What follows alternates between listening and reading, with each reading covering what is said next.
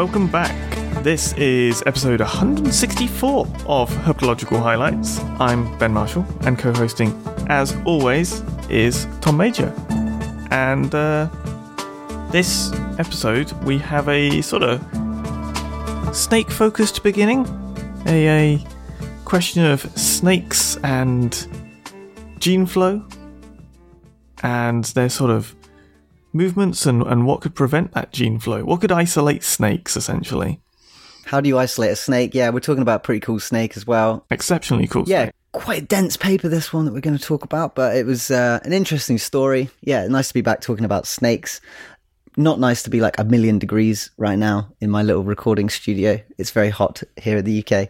But yeah, we're going somewhere hotter even. We're traveling to Florida for this week's episode, talking about the Indigo snake, a big beastie snake from America. Probably like a couple of meters, over a couple of meters. So supposedly the biggest one ever was 2.6 meters long. That's a pretty big snake. It's a pretty big snake. It's 8.5 feet for those of you still living in the dark ages.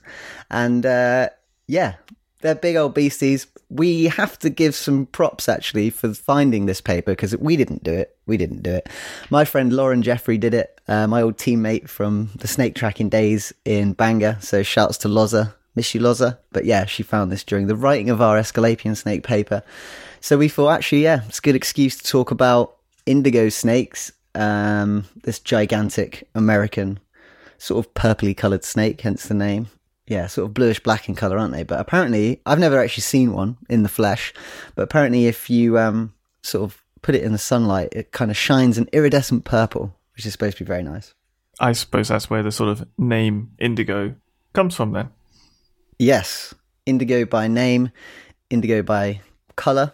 And yeah, we'll introduce the paper. This one's by Bowder, Peterman, Spear, Jenkins, Whiteley and McGarricle, published in 2021. Multi-scale assessment of functional connectivity, landscape genetics of eastern indigo snakes in an anthropogenically fragmented landscape in southern Florida, published in Molecular Ecology.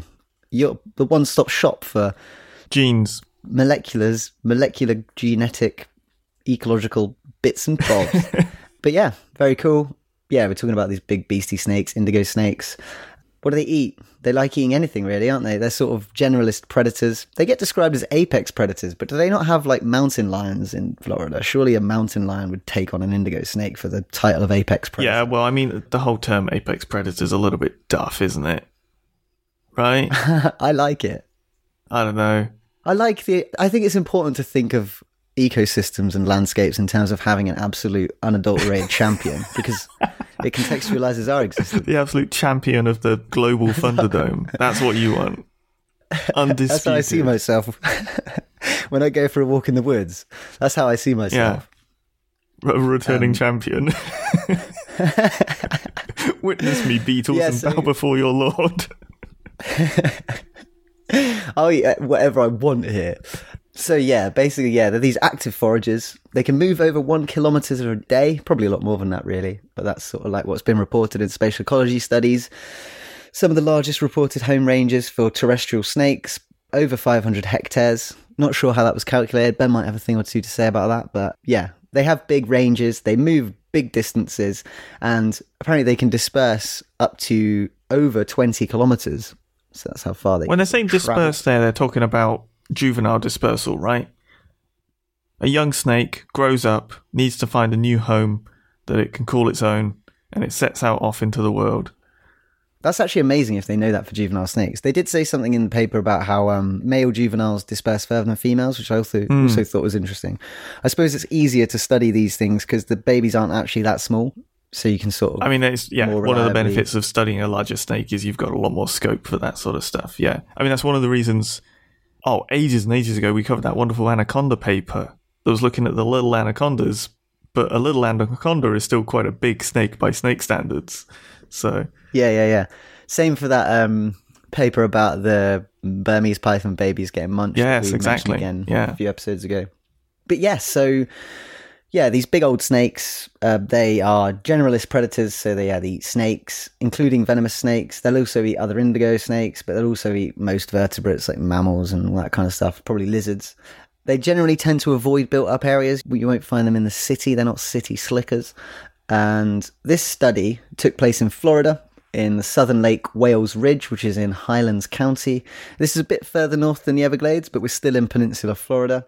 And this is an area which has lost around 80% of its native vegetation because of urbanization. So humans, either there's like towns, or there's citrus groves, or there's improved pasture for cattle, which is where you sort of like dish out a load of sort of nice, easy growing like clover and that kind of stuff that sort of enriches the soil and means that the cows have got something to eat. You can get more cows per unit area of land, whatever that might be. But it sort of permanently, irreparably damages the land for native vegetation.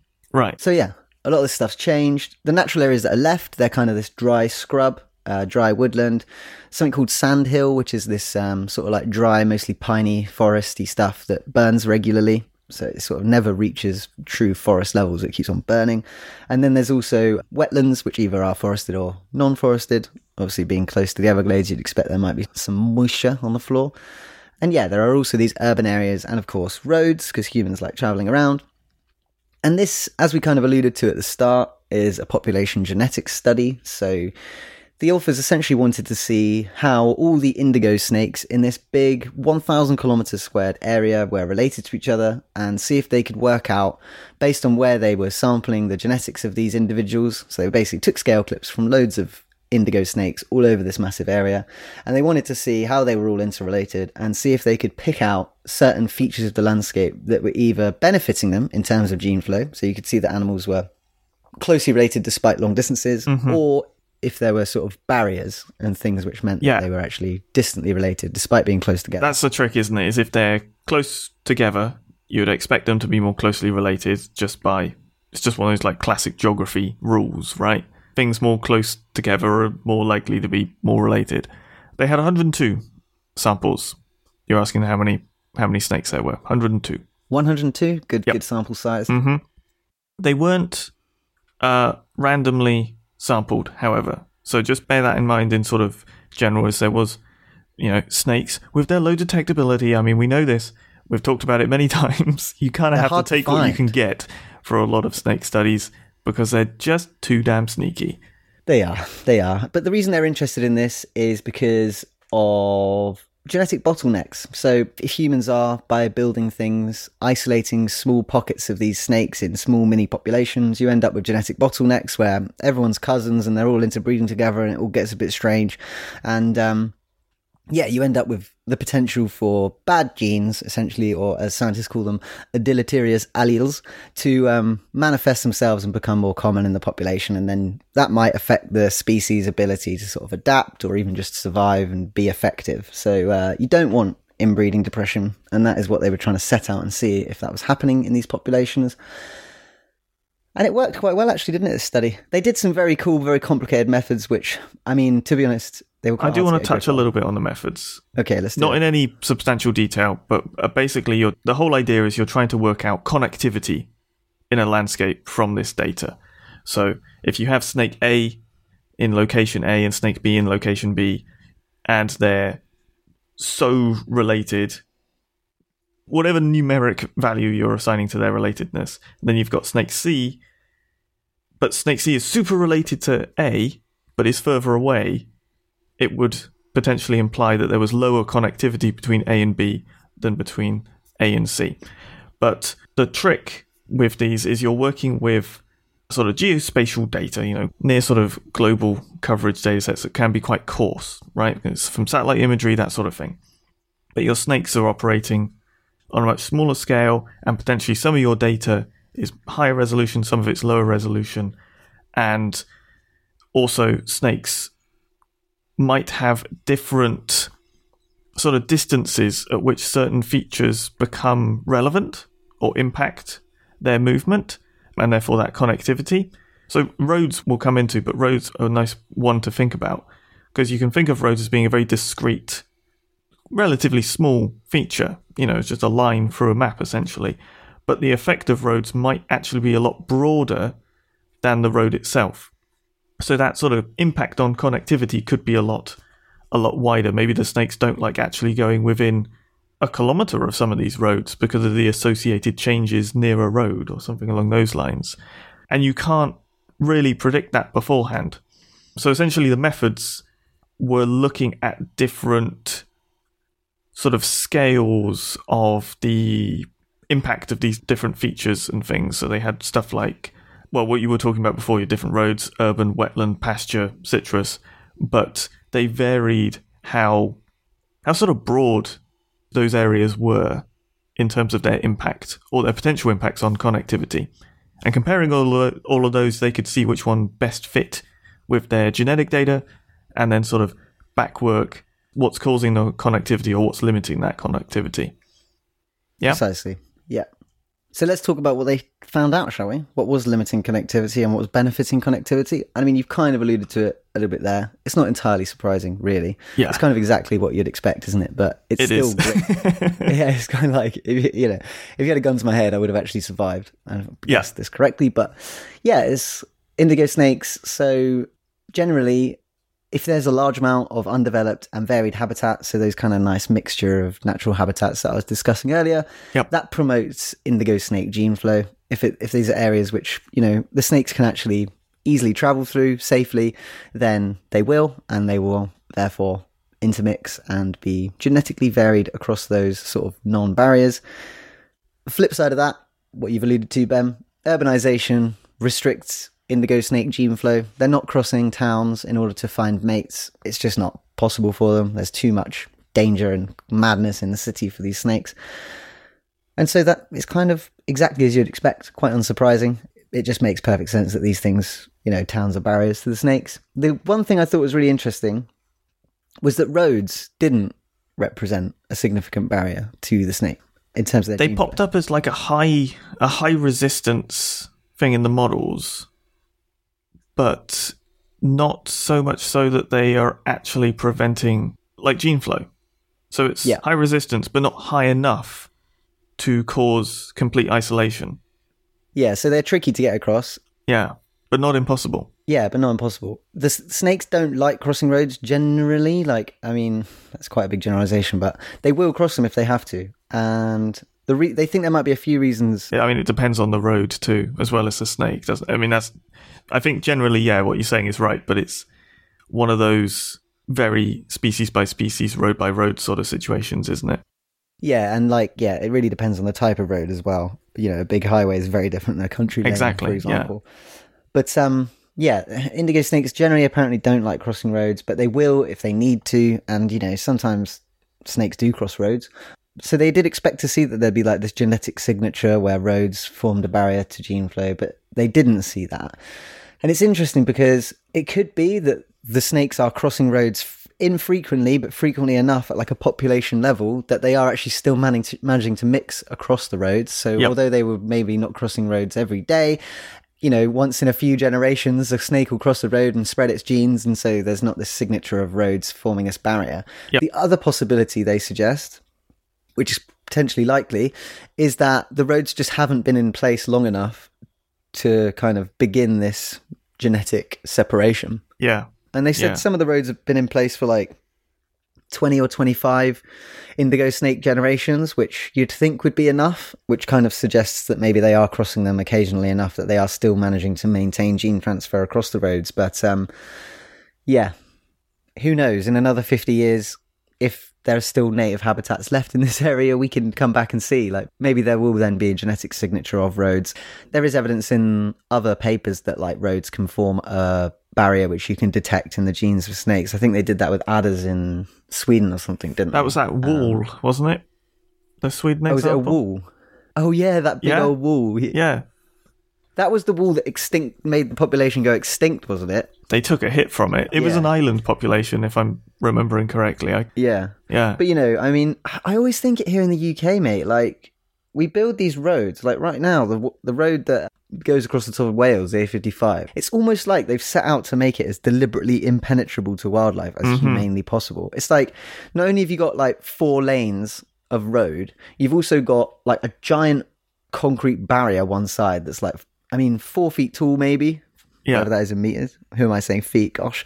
But yeah, then again, and there's another concrete wall in the middle, and then there's another concrete wall on the other side. And you just think, like, only the most nimble, acrobatic, and brave animals are possibly ever going to be able to cross this. So it's probably only a matter of time before we either have to start giving due consideration to this, or, yeah, we're going to be able to see these genetic signatures in lots and lots of different animals where they're failing to cross the roads. Well, that's assuming that the isolated populations on one side or the other don't disappear. So your genetic signature is, those ones no longer exist because they didn't have enough.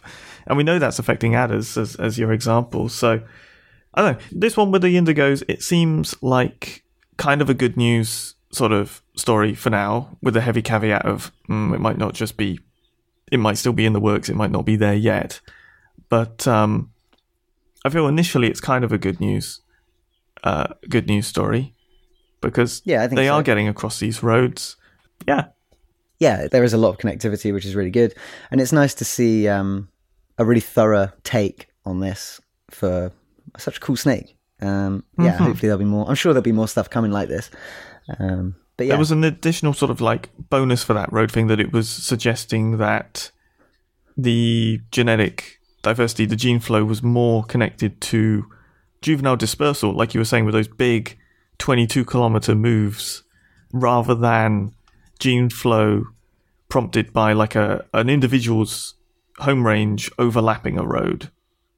Right, yeah. Yeah. So individual snakes aren't generally incorporating roads into their home ranges. They'll sort of turn around. That seems to be what everything, or at least the way I'm reading it, because you've got high resistance from the road, so you wouldn't have an individual going back and forth lots of times if it's high resistance. But it's not complete resistance, and I think they were saying the best fitting models were the broad landscape level stuff. Yeah, well, I mean, my limited experience of tracking snakes and roads are that the ones that didn't cross roads survived. That's the other thing, isn't it? You do have a pretty hefty selective pressure for not getting squished. Yeah, snakes and roads just do not mix. They're too long. It takes too long to get across. Yeah. And they don't understand the danger. You need some culverts, some bridges. Need some culverts, bridges. Yeah. Some of those like squirrel rope ladders that they do. Yeah, or the gibbon bridges. That'd do. Yeah. Lovely. All right, cool. There we go. That's an investigation into the sort of landscape genetics of the indigo snake. They're mixing despite all the urbanization. They're managing to make it happen. They're hanging in there, it seems. Yeah, they are. So let's move on from one species. Gosh, I don't know how on earth we could segue between these two species. They're both quite cool. And reptilian.